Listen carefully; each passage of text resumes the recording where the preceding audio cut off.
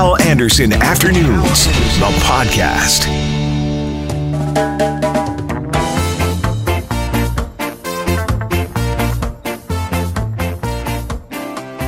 Joining us now from the University of Alberta, Dr. Norma Dunning, Inuk writer, researcher, and scholar. Norma, good afternoon. Good afternoon. Thank you for inviting me. Well, thank you for joining us here. I really appreciate it. So yesterday, our Canadian Museum of Human Rights here in Manitoba, an external review basically said, yes, what employees and former employees have been saying is true. Racism, systemic racism, sexism, homophobia, and so we're talking about this now. And, you know, an interesting concept came up in our news meeting this morning as we were discussing the fallout from this report. And one of the participants in our news meeting says, are we trying to achieve something that's impossible? If this museum, a museum dedicated to human rights, can't get it right, are we setting the bar too high? Not that we shouldn't strive for that, but maybe we never will get there, Norma. What do you think of that? Well, I think we better try to get there. Sure. That's the very first thing that I think. I did enjoy that museum last time I was in Winnipeg, and I spent a full day there. I really enjoyed all of it. I thought it was just such an incredibly beautiful museum. And we have to recognize, too, that systemic racism becomes very much normalized. It doesn't mean it's right. It means that we grow up in a world where there are so many racist images and words that become normal. And, for example, the name of the former name, I'm happy to say, of the Edmonton team. Mm-hmm. So, you know, people don't, and what people don't want to do is they never want to examine their own racism. How am I racist?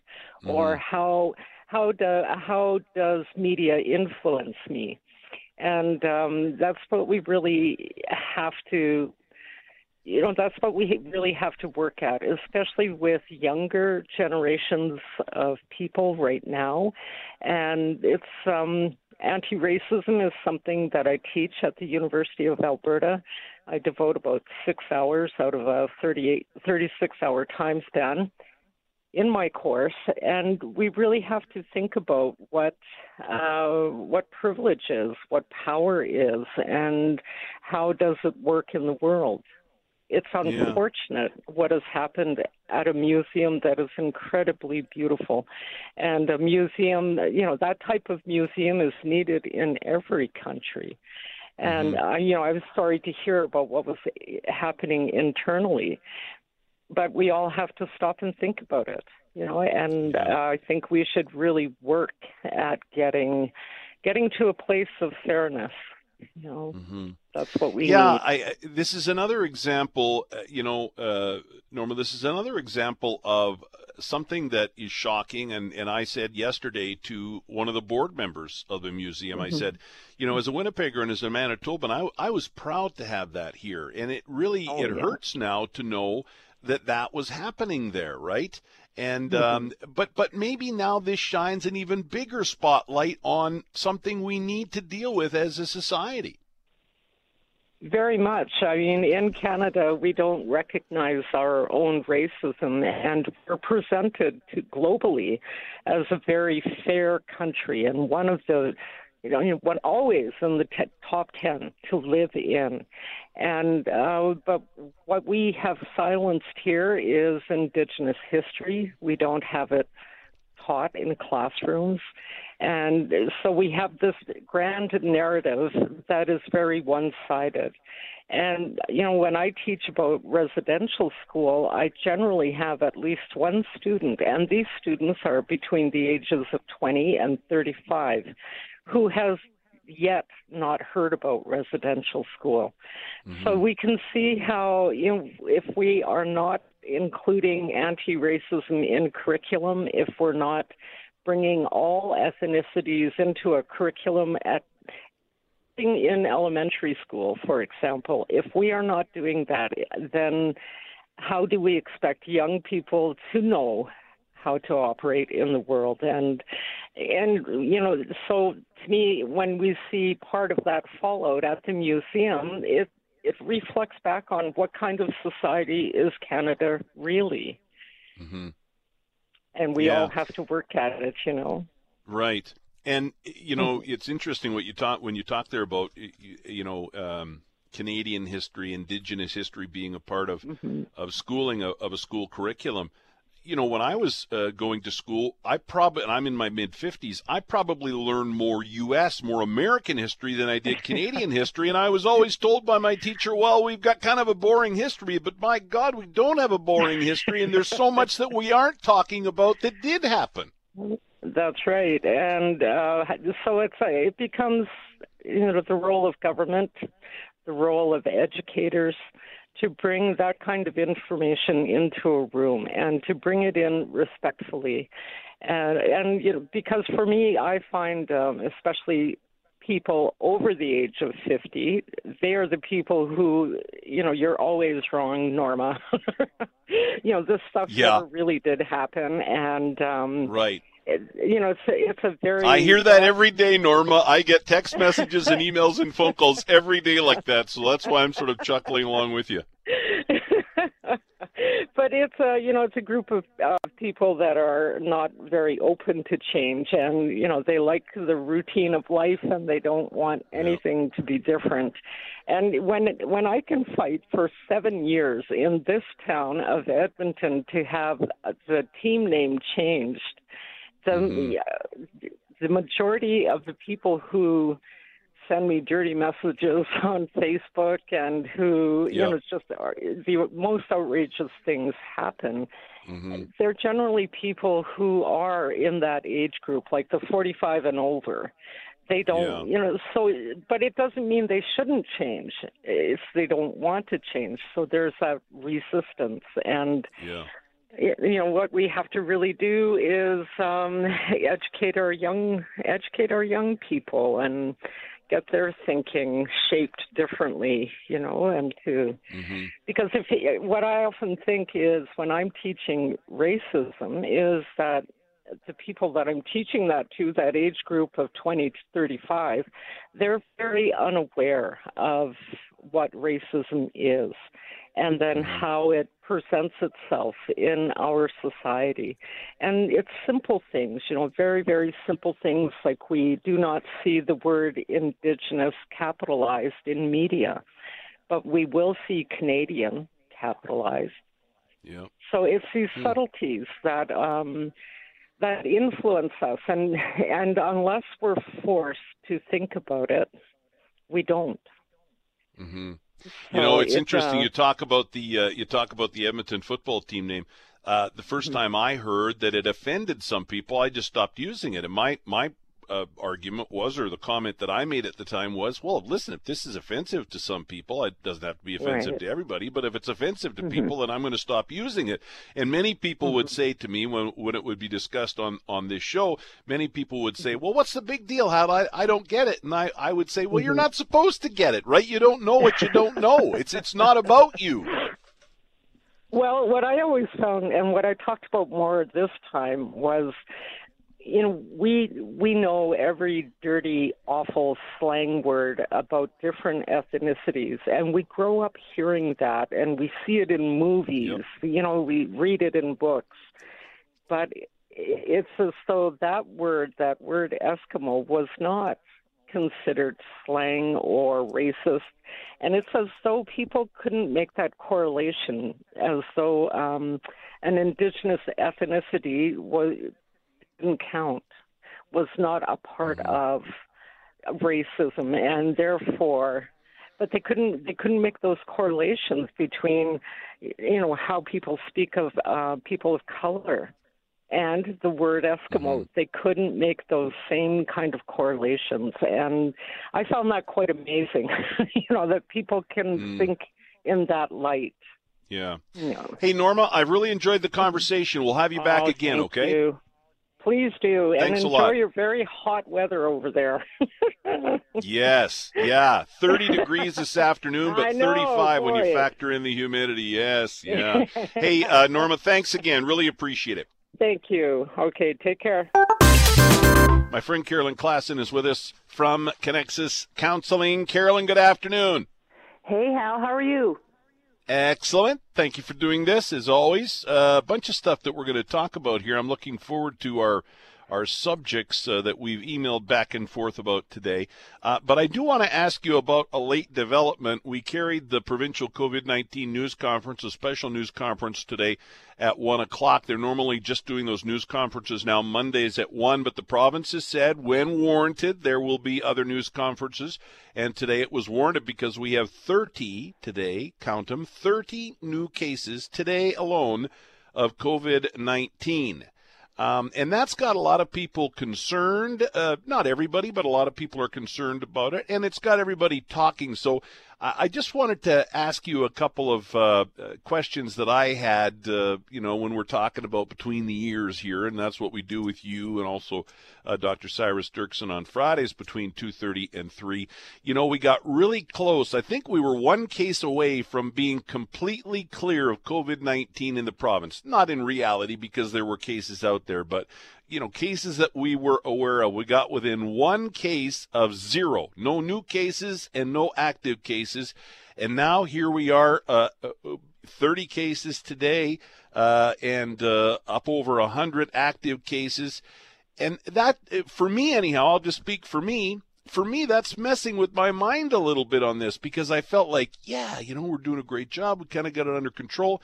And I know we were told over and over again by Dr. Roussin and others that, the virus isn't going anywhere. We have to learn to live with it. But do you know what I mean? Like, it's kind of taken the wind out of my sails on the COVID-19 front. Absolutely. I think can feel really discouraging when our numbers were low for so many days and even weeks in a row. And we were all sort of hoping that, I think there's a bit of optimism and hopefulness that I think sometimes even like teenagers feel of, it can't happen to me because this only happens to other people. This only happens to other provinces or other states. This isn't how Manitoba does it. And Dr. Roussin said, yes, this is part of how we need to roll too. And we wanted to think we were different, and now we have this very real reality of we are just as vulnerable to the virus, and we have to be just as vigilant. And the challenges that we're in the center of this country, and we need our goods driven in like everybody else, and we have to figure out how to live with the reality that we live in this world with this pandemic. And we're not going to, in the foreseeable future, eradicate it. We have to develop an uncomfortable relationship with it where we do what we can to keep our numbers low, knowing that as good as we can do, it's still going to be present amongst us. And that's a painful reality. This is still the largest thing that's happened in our history in my lifetime, right? Right. I was born well after World War II, as were you, and so we're wrapping our head around what a global, years-long circumstance looks like, and the reality is setting in that this is here to stay, and we've got to figure out an uncomfortable relationship with it. Yeah. You wrote a piece, and I encourage people to check out connexuscounseling.ca. Connexus Counseling and Carolyn also have a great Facebook page. But you wrote a piece about wearing a mask, a face mask. And this has been very controversial. Some people say, hell yeah. Other people say, hell no. A lot of people feel the idea of making masks mandatory is just reprehensible. But you've written an interesting take on the mask. Yes, I wrote yesterday, and the topic was, you can't make me wear a mask, you can't force me to wear a mask. And the reason why you can't make me wear a mask is because I have already chosen to wear a mask. And how I am framing it in my head is that I said my mama raised me right? I hold open doors for a friend that I'm with or for somebody that's elderly that's just behind me. I work to be cooperative with a person to make the right change when I can. I used to shake hands with people when I meet as as part of civility and greeting people. I don't shake them anymore. I apologize that I can't. I hand a Kleenex to a person when someone cries, when they drop their keys, I offer to pick them up. Like, it's just a part of the social contract we have that we are kind to each other and that we extend social graces to total strangers knowing that if we all extend social graces to each other in this world, the world is a safer, kinder place. And so I am going to wear a mask. I'm still getting used to it. I can't say I like it. When I put my sunglasses on, they fog up. It's hot outside. It makes it even it's a process to get used to it. But I am going to wear a mask as part of the social contract of civility that we all engage in to make this world cooperative, collaborative, and I want to be a part of making this world better. And I feel like if I, as one person, can wear a mask and each other person makes a decision, as many people as possible make that decision, then the tide starts to turn and people start to see, well, I might not like it, but I guess I'll join in like everybody else. We're just going to do it.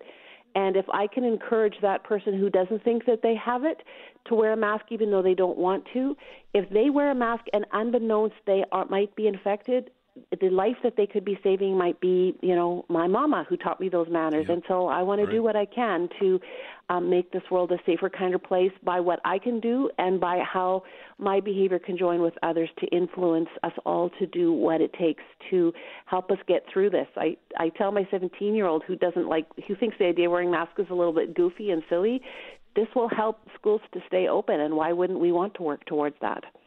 Mm-hmm. Yeah, it's a good read at connexuscounseling.ca, as all the stuff that Carolyn writes is a good read, but you might want to check that out, and there's more to it, but that's essentially what Carolyn wrote there, what she just described. I'm curious, Carolyn, were you wearing a mask before, or is this a late development for you? And I'll tell you why I asked that, because a lot of people believe that, we should all be wearing a mask. I sort of set that up already.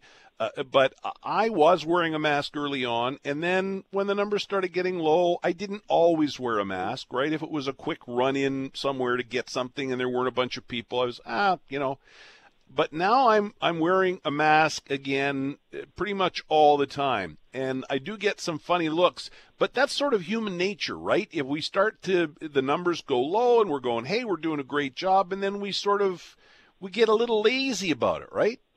I think so, and I think a lot of people who aren't wearing masks aren't doing it because they disagree with it or because they don't want to. It's because they haven't had a chance to go out and get one, or they still don't feel comfortable with it, or it's not top of mind.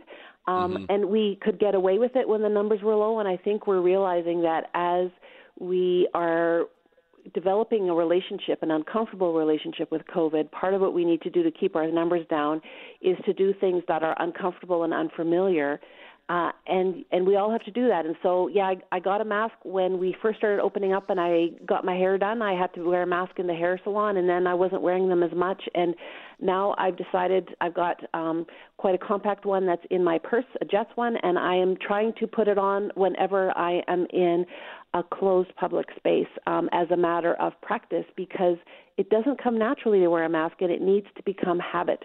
I understand it may be a habit for a couple of years, and so good habits take time to develop and take consistency, and so I'm working to be more consistent so that I can put it on. I won't forget.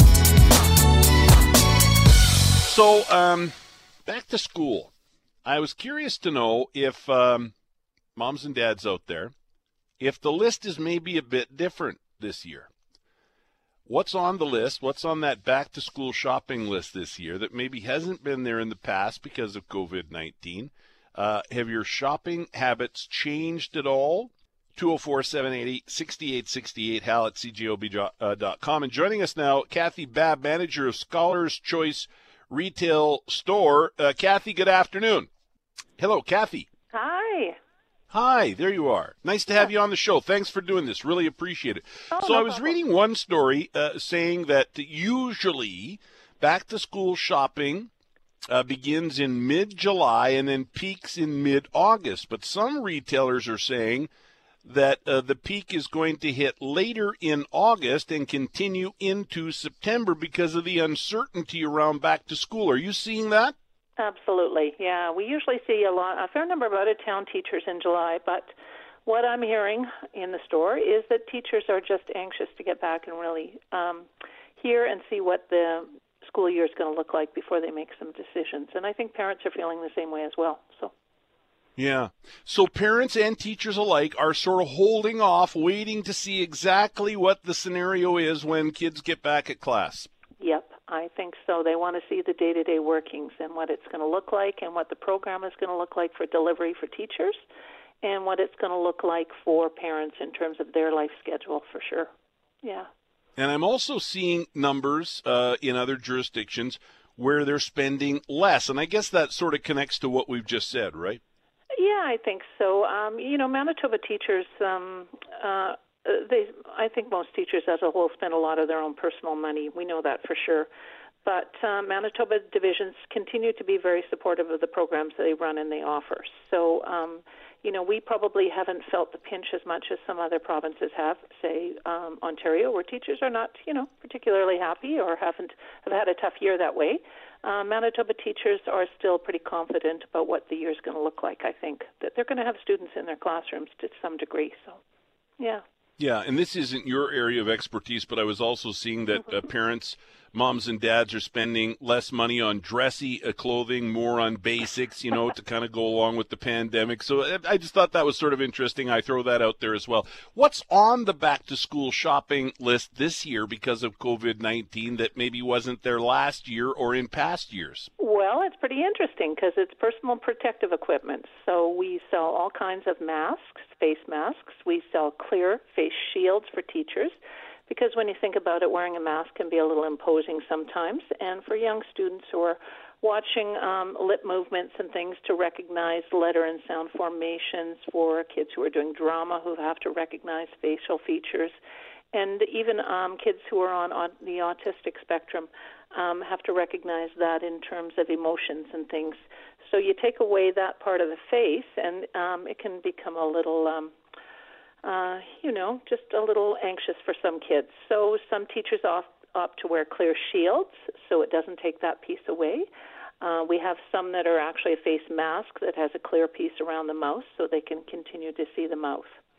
The other thing we're seeing in classrooms are washing stations. There are actually tech tubs that emit a UV light that teachers can drop Chromebooks or laptops into, whatever the case may be, close it up at the end of the day, and it sanitizes them for continued use and sharing. So keeping the classroom safe and the product in the classroom clean and sanitized, I think, is probably top of the list.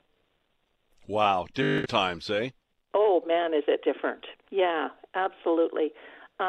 Teachers, again, I think, are coming in and really wanting to take the time and refresh the room and make it a really welcoming place this year.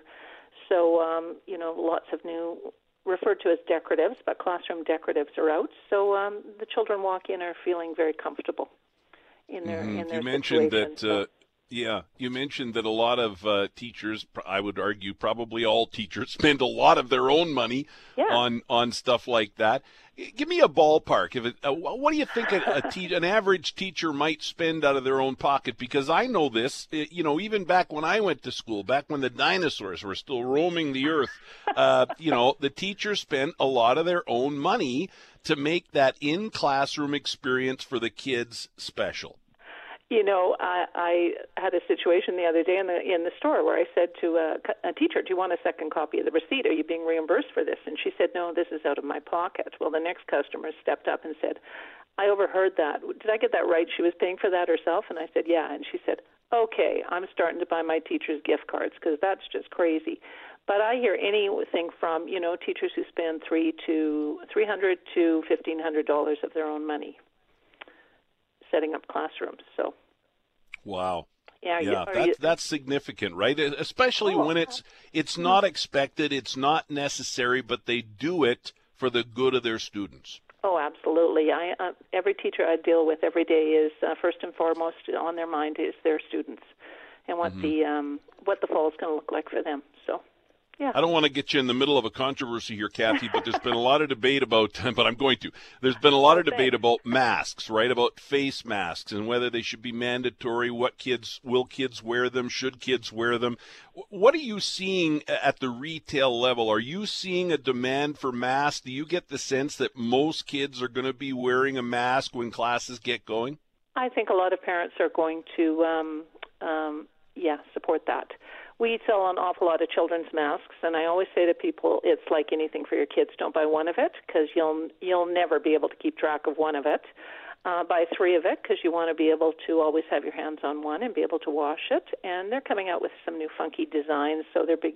I think they're going to be the next fashion statement too. You know, it used to be runners, now it'll be face masks. Isn't that a change, eh? Yeah. So I think you're absolutely right. We're already seeing that, people making fashion statements with their mask, or social statements, or whatever. Yeah. Yeah, I saw an interesting tip yesterday on Facebook from a teacher, actually, who was suggesting that parents start getting their kids wearing masks now for brief periods of time and have some fun with it, and just get them comfortable and take that little anxious piece away from it. So if and when we do get to that point, it's an easy transition. That's a good idea. Yeah, I hadn't heard that, but that idea. is a really good idea. Yeah. Hey, Kathy, thanks a lot for this, and all the best here for a busy. I think I read somewhere that for people like you, this is your second busiest time of the year. Only the holidays is busier than now for you. So it's kind of like your Christmas, sort of. It is my Christmas. This is a wild and crazy time for teachers and for parents alike who are trying to get their kids ready for back to school. So for sure, yeah. I'm resting Kathy, up, thanks a lot for this. Oh, you're very welcome. Appreciate it. All the best. All the best, Sal. Thanks. Joining us on the phone now, my friend Jason Krause. You hear us on the radio all the time. Jason is the vice president over at Gauthier Cadillac Buick GMC at the north end of McPhillips. Jason, good afternoon. Good afternoon, sir. Thanks for coming on today. I wanted to get you on for a couple of minutes and ask you about the car biz. I'm hearing anecdotally from some car guys that I know around town that dealerships are in some cases seeing record sales as Winnipeg and Manitoba, at least economically and as far as consumer confidence is concerned, are coming out of the pandemic, although we did get some high numbers today. Is that true? Is consumer confidence pretty strong right now, especially when it comes to the purchase of vehicles? Well, I think there's a combination of factors. The business has been rather robust the last several weeks, or the last few weeks, but I think there is a pent-up demand. I think Manitobans were smart. I think we all took the message from our political leaders that we've got to be safe during this, and we kind of we stayed home. We followed the rules, and I think there was a bit of a pent-up demand in the market. So, yes, we've seen business increase in the last little while as Manitobans are taking advantage of all manufacturers have some pretty incredible incentives on the new vehicles. Yeah, that's part of it, right? The incentives are real good right now. Borrowing money is cheap, but usually it is anyhow when you're buying a vehicle. Talk about why now is the right time to buy. Well, we came off of the manufacturers. I mean, it works well for the consumer when they all start to fight for their market share. We've had a lot of aggressive incentives in the market. General Motors has had the best incentives that I've seen in a long time. And we had employee pricing on top of 0% for up to 84 months. Plus, because of the COVID, they offered the consumers a payment deferral, so you didn't even have to make payments for 6 months. So it was a great time to buy a car, and it still is. One of the issues that a lot of consumers will see now is, and this is a nationwide program right across the country, our inventories have been depleted because of the supply chain. That's when, the car companies had to shut down in the States, some of the factories, so the dealer's inventory starts to decrease. The silver lining in that is the large metro stores.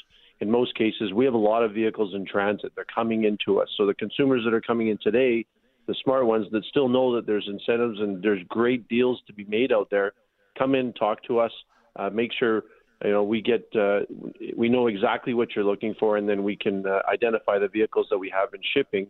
And it's a great time if you're in the market for a new vehicle to be investigating. Right. And I mean, all through this, your dealership, you're an essential service. So you've been open through all of this and you've been open safely and, all the precautions have been taken there at the dealership. I know you guys are proud of that. over there and the way you handled the pandemic. When you hear about 30 cases today and 18 on Saturday, and the numbers are starting to rise, you're a business guy. That has to cause some concern, right? Because, I see the number 30 today, and I know it worries people, but I can just imagine the restaurant owners out there, the people that are still struggling to do business. They see a number like that, and they go, oh, we don't need, to go back to that again.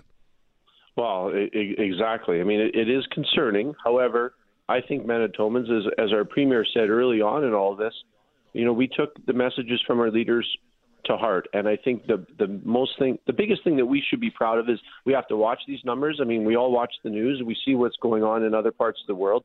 This isn't going to go away overnight. We have to stay safe. The businesses are definitely up to speed. General Motors has very strict programs for us that we want to follow, and rules and all the tools that are out there now to help us, keep our employees safe, our frontline workers safe. I mean, our people that are in the service department that are dealing with our customers. I mean, people need their cars to get around, so car dealers are considered essential. But, yeah, we have to watch these numbers, and we have to make sure we protect all of us. I mean, we're in this together, and it's not something, as you and I know, that's going to go away anytime soon. This is going to be a part of our life for a while, and businesses can function. But we have to do so safe, and we have to listen to our health officials and make sure we follow all the guidelines. And my heart goes out to the restaurateurs. I always say we gotta support them in every way we can right now. These guys are having a tough time. Yeah, restaurants for sure, but all business right now. I think if you can, buy local and figure out a way to support local companies, I think that's vital right now. We just got to keep that in front of mind. Not in back of mind. I'm just curious, I talk to a lot of different people on this show, right? And whatever the business is or the line of work or the industry. And it seems like the pandemic has changed all of them in one way or another, some more minor than others. Any change in buying habits when people come in to buy a vehicle or a car? Are you seeing any trends now since COVID-19? Anything interesting like that, or is it sort of business as usual? Well, I think the auto industry has always been kind of moving towards more of a digital strategy. I mean, a car transaction is somewhat complicated. There's trade-ins, there's financing. There is a level that has to be done face-to-face. But one thing that I've seen in the last several weeks is the increase in our ability to do business digitally. I mean, there's no secret that all of us want to be safe, and we want to do as much as we can from our smartphone or a tablet or a desktop. So we're having a lot more conversations digitally. People are at home in the evenings. Sales consultants are sending videos, FaceTiming. I mean, we're using the technology. I mean, the people that are home office based certainly have realized that, and that's one thing our industry, I think, has done has been forced to go through a bit of a digital revolution a lot quicker than we were even doing it before, and we were good at it before, but now everyone's learning, like, hey, we've sold $100,000 Escalades digitally. Like, see the person only to pick it up or dropping it off in their driveway. I mean, it's pretty fascinating. Hey, I appreciate your help here today, Jason. I can't have you on the radio though without hearing about the incentive right now. What's the opportunity right now for people if they're listening and they're looking for a vehicle? Why should they be going to the north end of McPhillips? Well, as you know, Hal, Manitobans love a deal, and we take a great deal of pride in the Goethe Automotive Group to make sure we put our best foot forward all the time. We've got the bonus tag event. We've got massive discounts. At this time of the year, the car companies are starting to clear inventory. So General Motors has stepped up in a big way this month. We've got discounts up to $16,000 plus available 0% financing. The one car line that is actually very surprising to me has been Cadillac. I mean, 0% financing on all of our Cadillacs. I mean, that's something that General Motors hasn't done before, and we're excited. We've still got a great selection of them, and it's a great time. Manitobans are taking advantage of it, and hey, you and I both know Manitobans love a deal. Hal Anderson Afternoons, the podcast, is available on Apple Podcasts, Google Podcasts, and anywhere you find your favorite podcasts.